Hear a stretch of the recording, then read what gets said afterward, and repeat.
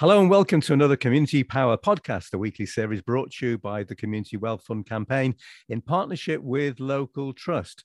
My name's Chris Allen, and in this series, we've been showcasing some incredible projects, focusing in particular on what happens when you give local people the money, the power, and the assets to make a difference to their neighbourhoods. With me is series producer Beth Lazenby. Beth, we're doing something a bit different this week as we look back at the end of this series. We are indeed. We're being joined again by Matt Leach, the CEO of Local Trust, who joined us for our first episode.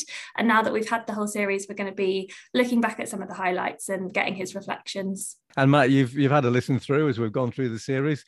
What have been your overall reflections? We'll look at something specific in a moment or two's time, but what was your overall feeling as you heard these people telling their stories? I think more than anything, you just get this incredible feeling of passion, don't you? There's like the energy and the passion that drives people to want to make a difference to their place. And these, you've talked to people from a whole range of different communities, ranging from, the far northwest of England. I don't think you can get further north than Newry, can you? All the way down to the south. And the stories they've told have been incredibly varied, incredibly different. But what they've got in common is that passion, that real commitment to making a difference to their place. And the fact that this isn't the government doing it. This isn't local authorities doing it. This is real people coming out their front door and deciding they want to change things. Someone once said to me, they corrected me, in fact, that I said, that this is sort of discovered the community pride. And they said to me, no, the pride has always been here, but this is bringing it out. And perhaps that's what's happened during this series as well. We've heard people tell their stories. In a moment or two's time, we're going to be hearing from Sue and Debbie from L30 in Liverpool. Also, Mark from Brinton in Stockport. We're kicking off with Barry from Sell, which is in the far northeast, from Cresswell, Ellington, Linton and Linton. But the folk up here, and I've lived all over the country, they are definitely canny. You cannot, honestly, I speak funny, but they know who I am straight away as soon as I open the gob. But they are so incredibly friendly. It doesn't matter where you're from or whatever, that they really embrace you. So that's one of the reasons I love being up here. Despite all the hardships and the problems, people are amazingly friendly. So it's a brilliant part of the world. I love it. So I can never move south again. The first thing I noticed when I started looking around Brinton, moved up here, is people took responsibility. I mean, like any area, there are issues. I'm not going to pretend there's not. But the vast majority of people in Brinton want to live here. People come to me every week and say they love the estate. What can they do to work on it? And what can they do to help it? We love where we live. We're so proud to live here. The community is getting back to what it used to be. And that's what this is all about, rekindling that community spirit and getting back to the way it was. That was Debbie from L30 alongside her colleague Suey. Before that, you heard from Mark from Bridlington and Barry from Sell. What's your reflections on those particular stories? Well, Chris, you were talking about pride, weren't you? And you can really feel the pride in their voices, not just when they're talking about their place, but also I think, as well as being proud of where you live, you can be proud of your contribution of making a difference. And I think that's what we've really captured. And Beth, you had the job of getting people to agree to be on the podcast. Were people keen to come out and tell their stories? Yes, definitely. The first person that we spoke to was Barry. And when I was talking to him about his area, he sent photographs of the beach where he lives because he's so proud of it. And he just said, I bet you wish you lived up here and not in London. So people were so excited to speak about where they lived and the kinds of things they've been getting up to. Now, lots of the big local work around the country tends to be on kind of smaller projects, but there's some big hitters we had on this series as well. We're going back to Barry with the Peel Tower, and then we're going to be hearing from Ambition Lawrence Weston's wind turbine, which is going to bring money into the community over a period of time. I remember when I talked to Barry, he was really proud at some of the volunteers that got involved, and he had this particular story to tell about one particular volunteer who stood out in his mind. I had a brilliant example last year. One of our volunteers, she only started after July when we actually opened the tower. I was on the first floor of the tower with her, engaging with the public, explaining a bit more about the building. But afterwards, she came up to me. She told me, she said she hadn't smiled so much in an afternoon for years. Now, this lady, she lived by herself, recently divorced and whatever, so going through a pretty rough time. And that almost brought me to tears. This project, for that one person, has given her a purpose in life. it gave her joy, and she looked forward to and now she's one of our regular helpers. The reason why Ambition Lawrence Weston came about, Community Energy Group come along and they said, you've got some lovely fields there. We'd love to wax some solar panels. And we said, yeah, that's fine. We'd love to do that. But what's in it for us? What's in it for the local residents who are going to take an asset? So we did a deal with Bristol Energy Cooperative, whereupon we now receive 50% of the profits that they make. That triggered an ideal. Hang on, there could be money in this renewable energy lark. So on the basis of that, we've been working hard now for the past 6 years to deliver England's biggest wind turbine, which will be community owned by the residents of Lawrence Weston. And again, like I say, Chris, that wasn't to save the planet. That was because we could see the economic opportunities there. At the same time, we realised and appreciated the climate benefits as well. We're also planning to put a training centre at the bottom of that wind turbine and deliver live data into schools to show them exactly how much energy their wind turbine is producing. Matt, what Mark seems to have done there down in Ambition Lawrence Weston is sort of keep the money flowing through. I think what's most impressive is the way that when you hand over power to local people at a community level, they can bring everything together in a brilliant way. So we've got the solar panels, we've got the wind turbine. They're going to bring income into a community at a time, which is incredibly important, isn't it? Given the cost of living crisis, the fact that everything's getting more expensive, is becoming harder and harder to sustain community activity. But they're not just doing that. They're also doing it in a way which provides environmental benefits. I guess that goes without saying, but they've also linked it to education. So you can see this way in which, local people working from the ground up can spot the opportunities and not just make one change, but bring it all together to make a whole series of link changes. And as we face the cost of living crisis, which is going to go on for a considerable period of time, and it's always the most vulnerable communities that are hit the most, this again will have an impact in that particular area too. Well, I'm sure we're going to, not just in this in this season, we've heard a lot about the cost of living crisis already from people facing it on the front line. I'm sure when we go out, I'm hoping we'll have another set of podcasts fairly soon, picking up yet more brilliant stories from across the country. But I think that kind of cost of living crisis issue is going to become bigger and bigger, and we're going to see more and more communities looking at imaginative solutions to make a difference. Earlier in the week, I was looking at DIY SOS. And that was being filmed in Stoke, in North Stoke, in Feg Hayes, which is a big local area. And there were an awful lot of people I recognised involved in the fantastic work to take a bit of wasteland, to turn it into a park with a men's shed, with a community room. But at the heart of that, they were growing vegetables to teach people how to cook them. It was across the road from a food bank, which possibly the biggest food bank I think I've ever seen. But when you talk to the people in the community there looking to make a difference, they were turning out every day to volunteer to run a food bank that was feeding, 1,600 people on their estate every week. Absolutely critical to the health of the community, but also an incredible example of people coming together to support their neighbours and support their neighbours through difficult times. Again, that ties into another theme I felt coming through, which was around looking what's strong and not what's wrong. That a lot of the communities in which Big Local are based are sometimes impoverished, sometimes have years of disadvantage their way. But the focus has been on this strength-based approach, as it's called, or to be really technical, asset-based community development. And not looking at what's wrong and how do we fix it, but what's strong and how do we build on it. And I think we picked up a little bit that as we heard from the Cars Sports Players, which is in Solihull, and also then back up in Liverpool in L30 with some of their community videos. We work with Birmingham City, both Birmingham clubs in football and basketball. So we've got Birmingham City Community Trust that we're just in the process. They've been working there for a number of years, which brings people out, inspires them. We've got female coaches as well, which is really important to make people be inspired to go along. We've got Delia Alabola, who used to play for Birmingham City, who's been involved in opening our fun days and been around the Big Local, trying to inspire that way. But what's more important is that they're there over time, not just there for 6 months and pulled away. Right. And that's really important in community development. And that's, again, the bigger picture, going back to the Big Locals. Having a 10-year plan to be there is huge, because you're going to be there consistently. And it's made a real difference to a lot of the young people in the area.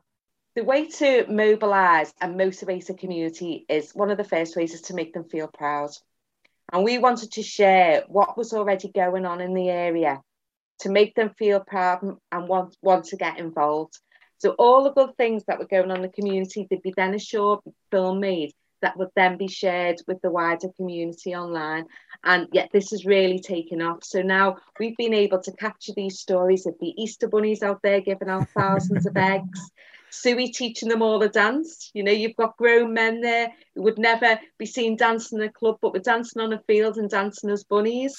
And I think that takes us back a bit to about L30's million investing in local people. Suey is a local girl. She's grown up here. She knows so many people. She's got that power of persuasion. She's got those connections. She's got those ways of getting people involved. Would it have been the same if we'd paid for somebody from outside to come in and said, right, turn up on the field at 4 o'clock on Saturday to practice a dance? I don't think we would have perhaps got the response that Stewie did. That's Debbie from L30. Before that, we heard from Luke, who was up the CARS project in Solihull. One of the national outcomes for Big Local Programme, Matt, is that the areas will feel where they live is an even better place to live. Is the way that people see where they live and this positive approach a way that contributes towards that? I think that's got to be true, hasn't it, Chris? I mean, you were talking just before the clips about asset-based community development, and really at the heart of it is finding, you know, people are the real assets, aren't they, in an area, and they're the people who've got the potential. And,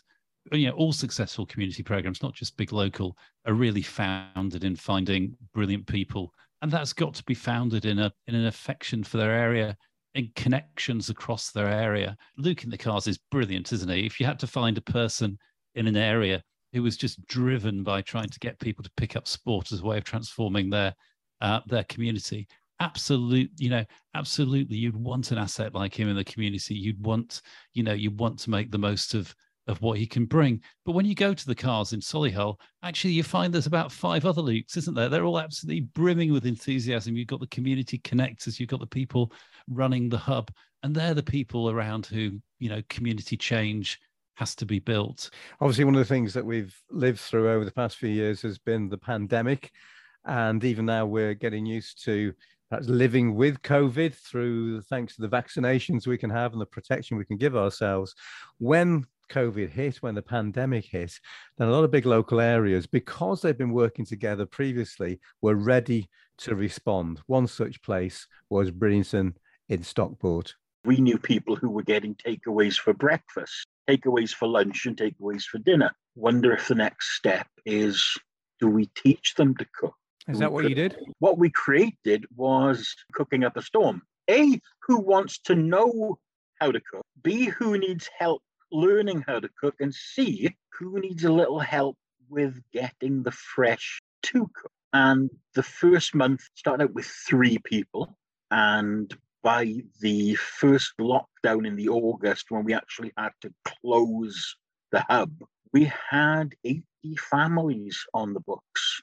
Beth, when we were putting this together, we were trying not to become too COVID-centric because we knew that we were moving forward. But actually, almost every area we interacted with had a reflection on COVID and the lessons that they'd learned, didn't they? Yeah, definitely. I think it just naturally came up in conversation. And earlier on in the series, it was about January, February. We'd just come out of lockdown and it was on everyone's minds. But as we've gone further into the later episodes, I think it's been really amazing to see how lots of areas are looking forward now and thinking about what they can do in the years to come, and how that COVID has really helped them rekindle that community spirit. And Matt, a lot of the areas as they went through the pandemic uncovered, you know, things that were there already, you know, loneliness, isolation, and a lot of areas also responded. They've even been honoured. Some have got Queen's Awards for the response that they made because they were ready, because local people have been given those powers, responsibility, those assets on other matters. But when a crisis came, they stepped up to the plate. I think we know from the research, don't we, Chris? If you look at all the fantastic work being done by the All-Party Parliamentary Group on Left Behind Neighbourhoods, which is, you know, one of the biggest groups of MPs in Parliament, they're taking this issue of community incredibly seriously. They commissioned some research to look at what happened during COVID right across the country. And what they found was that in communities where there was already stuff going on, where there were community institutions, where there were places to meet, where there were local organizations, you know, whether it was sports clubs or book clubs or art groups, the greater the density of community activity, the more likely it was that when COVID happened, people were going to get together and look to make a difference. And I think we saw that in some of the areas the local trust works in, that actually the stuff that was set up before COVID turned on its head and became something incredibly vital and important as a support for the community immediately the crisis hit. And Mark's told his story, but actually you could go to many other places, many of the communities that you've interviewed on other topics over this podcast series, and find some great examples of people doing brilliant things. We know that a lot of communities focused on creativity, dropping off art packs so that kids could have something to do when they were stuck at home when the schools were closed. There's so many great and inspiring stories which just highlight the importance not just of community, but also how people in communities, when they're given the tools and when they've got the institutions, the infrastructure to build around, can really step up to the mark and make an amazing difference. Poor mental health has been in communities for a long time and perhaps hidden, and the pandemic brought it out. And there were a number of projects that we spoke to that were trying to tackle this in particular. We took a trip up to Ewanrig in the far northwest, and also we popped down to Cornwall as well. But first of all, here's Hug a Mug from the far northwest. So the Hug a Mug idea came about because we wanted a non-recorded safe place for people to go. So if you go in, there can't be any of this, or they're going to get me doctor's notes out and have a look at this. And there's nothing like that. We don't even record your names. It's completely anonymous. We then trained some volunteers in listening and mental health first aid. And we had quite a few businesses who were interested in volunteering staff to do turns in the Hug a Mug. So basically they went in, they had a cup of coffee. If they wanted to talk, confidentially even, then they could, or even chatting to somebody else, you find out different things that are going on. So really it's a lot of signposting, but also it's a lot of listening. The last one we did when we were summing up a year was it can free up 4 days a month for a GP, about 1,500 GP visits a year, which is about £45,000 a year that saves them. But it's not only that, it's the ability to give people steps to go on to better themselves, to get them back in employment, to stop them getting the prescriptions, to actually be a champion for the community. You know, if he can do it, I can. And this is what I did to do what I'm doing. Trips to A&E when they got to the end of their tethers. It's trying to get somebody before they reach that crisis point. And even if they only go and talk to somebody for 10 minutes, the crisis is lessened for 10 minutes, which saves the money on the ambulances, the doctor's time, benefits. I mean, if these people eventually get jobs that they want to do but feel they can't, then that's even more money out. They're holding their own. Let's start with the fact we're not claiming that art makes everything better. We're merely highlighting the fact immersing yourself in creative pursuits has many benefits. And, if you spend the time on yourself, you can clear your mind and take the time to process and problem solve. And I think there's also an issue about it being an open-ended activity when we live in such a target-structured society. I'm a jeweller myself, and I ran a jewellery making workshop, and this one lady, she was really taking it out on that metal. she was hammering away. She was loving it, and she'd got a newborn baby, and she was allowed out for the day. And she just let rip with this hammer. Matt, I love the idea of people going along to hammer some metal. I quite often feel like that would do me an awful lot good. There's times, isn't there, particularly at times like this, when you feel like there's a lot of pressure out in the world, that a lump hammer and a bit of metal would make all the difference. But actually, there's all sorts of examples of brilliant social prescribing, isn't there, across community organisations as a whole, because at the heart of social prescribing is finding ways to reconnect people, to make them feel less lonely, less isolated, because we know that people's mental health, their physical health improves when they have friends, when they meet people regularly, when they get out and about and feel engaged and part of something. You can look at the stats and you can see that there's a link between the health of communities and the extent to which there's stuff going on in them. Community centres, pubs, places to meet, organisations making stuff happen. You can track the stats, and we know that getting on with your community, knowing your neighbour, having friends, taking part in community activities makes you healthier, and it makes your entire community healthier as well. And that was all happening before anybody thought of the word social prescribing. It's just been happening there for years and years. So perhaps it's when you get neighbours together, communities together, that this natural care is there in their local neighbourhoods. Absolutely. I mean, you can see that when people are engaging, when they're laughing, when they're doing stuff together, often you'll see massive improvements in terms of people's mood, in terms of their feeling of self-worth, You can see anxiety lowering. It even affects people's blood pressure. One of the most popular activities over recent months, perhaps because it started as something you could do during COVID, has been walking groups. We see huge numbers of people joining walking groups, going out for a walk, getting fit physically, but also having that important social contact, which just makes you feel much better overall. And that social interaction perhaps is even more important for young people. We're going to be popping now to Maryport, back up in the northwest, down to Heston West, which is down near Heathrow Airport, and then back to the Black Country, to Grace Mary to Lion Farm in Sandwell, and also Palfrey in Walsall.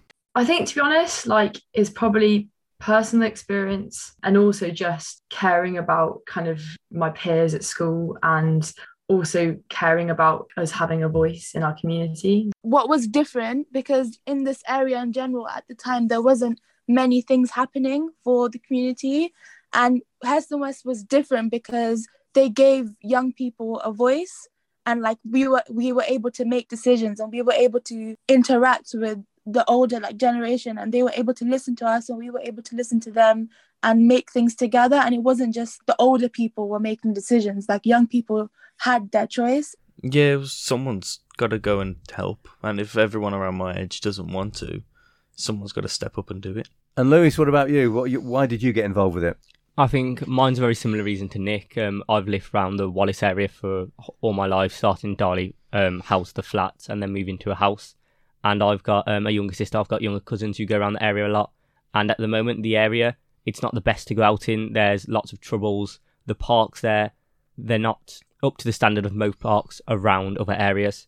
And I feel like through Big Local Little Voices, through the Big Local and all the help and all the youth work we are doing, we can try and betterment this area and make it a better place for children. So a big part of your motivation was actually thinking about those who are going to come after you, your younger siblings and perhaps then other friends as well. Very much, yes. It's the Lionheart Challenge. I think it's been going on for 25 years. It's a national programme. It's a bit like The Apprentice, social enterprise. People don't get fired? No, nobody gets fired here. That's okay then. Nobody gets fired. So we went into schools, 5 schools we chose locally, secondary schools, and we set them a task of creating a business plan of a community action project. They were given all the tools to set up their own business, the research, the marketing, the finance, their partners. They had to sell their idea and then present it to the audience, and then they would be awarded on those categories. That's Imrana Niazi talking about the work in schools in Walsall with the Lionheart Challenge. Before that, we heard from Jazz from Ewan Big Local, Labour from Heston West, and Nick and Louise from Grace Mary to Lion Farm. Matt, I feel particularly moved by hearing young people taking responsibility, and also then think sometimes we're incredibly patronising towards young people, thinking that we can do things for them rather than giving them the resources to do it for themselves. It's a tough one, isn't it, Chris? Because I know that a lot of the communities we work with actually struggle to engage young people. So it's always inspiring to hear stories and hear the interviews that you had with young people who are getting involved and are making a difference. Young people are doing a lot of other stuff, aren't they? They've got to manage school. Often they're embarking on careers. They've got lots of stuff going on in their lives. But if you can offer them the right opportunities, and if they're really motivated to make a difference, it's incredible what they do when they step up for their brothers, their sisters, for their friends. Grace Mary to Lion Farm, one of the brilliant stories that I took back from there was the fact that some of the people in their 50s, in their 60s, who are making a difference to that community, we're really leading change there, are people who got their start going to youth clubs in the 1960s and 1970s. And Beth, again, you've done well to get young people, because it's difficult to engage young people. But again, you had a whole load of places you could choose from in order to draw young people in. So it's exciting to hear that in many areas, young people have really got into being leaders in their community already, never mind the future. I think it was really important to get young people onto the podcast, because I think there's a perception that it's kind of adults that are engaged in this kind of community development work. But actually, when you give young people the opportunity, those episodes have shown kind of how far they've gone. And I think the young people from Maryport have been to Parliament to talk about their mental health campaign. The Grace Mary to Lion Farm young people have won awards for the videos that they've created. And a lot of the reflections were kind of around how creative young people people can be, and they've got less kind of restrictions to exploring new ideas and new ways of engaging their community that maybe adults might not have. Thanks, Beth. And I think the key aspect of this and the whole series is actually what happens when you put residents in the lead. You give them those resources, but the resources have not been great. You know, it's £1 million over a 10-year period, and therefore, Matt, local communities made the very, very most of those resources. They've stretched it out and they've strengthened things for the future. It's not just been about, you know, oh, we can throw a bit of money at that. Well, that's the big local model. Chris, I mean, there are other models of making a difference in communities. You can look back at some of the programs of the past, can't you? The Single Regeneration Budget, New Deal for communities. What you can say when you look at those is that those programs, when they made the biggest difference, the research shows that it was in those areas where communities were allowed to take the lead in defining where those programs went and what their priorities were. And Big Local as a program, the program that Local Trust runs, really builds on that learning. What we did back in 2012 was go out to 150 communities around the country and say, here's £1 million. You can spend it on anything you want. But what you've got to do as a community is come together, select some people who'll make the decisions, who'll really drive things locally, ensure that they consult with their neighbours as they draw up a plan, and then get on with transforming your community. It sounds a lot of money, but you know, it's maybe £5, £10 a head a year for 10 or 15 years. Lots of amazing examples of what people can do. Critically, if you give them money, if you give them time, if you give them the ability to make decisions for themselves. And this entire podcast series has been a brilliant series of examples of that in practice. I think us being allowed to listen to people, to actually hear what it is that they're feeling and what they would like, we can then develop organically rather than having to take, obviously we've got our health and safeties and all of these things, but we're not in a box. That's made a massive difference, to be honest. I mean, regeneration programs have been tried for Lawrence Weston in the past, and unfortunately have failed to some degree, to a massive degree, really. So things like SRB, neighbourhood renewal, and more locally, neighbourhood partnerships, where we received a small amount of funding, but that funding was never put in the hands of the residents. That funding was to deliver other organisations or stakeholders' agendas, if you will, and outcomes. But the beauty of Big Local, as you know, that power is handed directly into the hands of the residents.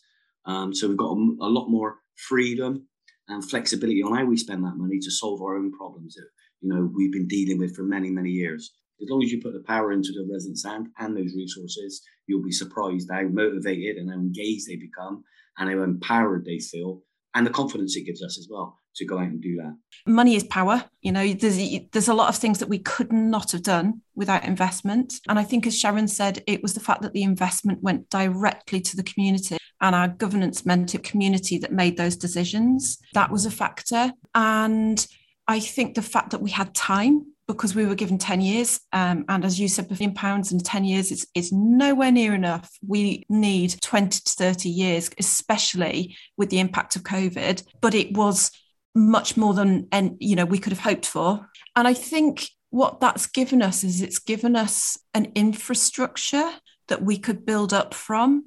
So those are our final clips, again revisiting Liverpool and also Lawrence Weston and also Mayor reports. Some fantastic stories throughout the whole series. It's been a real privilege to be able to talk to people, to be able to listen to people, get them to tell their stories. But what happens next, Matt? Big Local will be ending in a few years' time, but people are beginning to spend out now. What happens next? What have we learned that can help shape the future with regard to what happens when you do give local people the power, the money and the assets, as we've been saying, and what value for money there is in working that way in our communities? Well, I think, as I said earlier, all the research shows that if you want to turn around neighbourhoods that need to be regenerated, that need to be helped to help themselves, then putting communities in the lead is the most effective way to do it. You can see from the evidence that when communities are involved in making decisions where they set the priorities and take the lead, they have more impact. 10, 15 years on, I think what we can say is that there's an awful lot of evidence that it does work. And for communities across the country, there's a real question now of, well, actually, how do we address those issues of being left behind, of communities that are both deprived, maybe because of a loss of traditional employers or, shared workplaces, they've become financially deprived, but they've also lost a lot of the social infrastructure that helped make them special. What's brilliant is government has agreed earlier this year, the idea that there might be a great big fund to put money directly in the hands of local people to turn their areas around. And it's going to be incredibly important that people stand up and have a say. We know what works. Now it's time to plan for the next 15 or 20 years. Let's have a community wealth fund. Let's really make use of the incredible potential, the pride, the passion that exists amongst local people. Thanks, Matt. That's Matt Leach, who's the Chief Executive of Local Trust, that have brought you this Community Power podcast series alongside the Community Wealth Fund campaign. Beth, we always put stuff in the show notes if people want to find out a little bit more. What can we put in the show notes this time, apart from actually saying listen to the series? We can link out to find out more about the Community Wealth Fund, so people can have a little look at that, and also a link to our About Big Local page where you can learn more about the Big Local programme. Thanks, Beth, our series producer for the Community Podcast series. Thanks also to Matt Leach, the Chief Executive of Local Trust, and thank you for your company. I do hope you have the chance to listen to all the podcasts in the series. Some incredible people with some incredible stories, and it shows exactly what happens when you give local people the power, the money and the assets to make a difference in their neighbourhoods.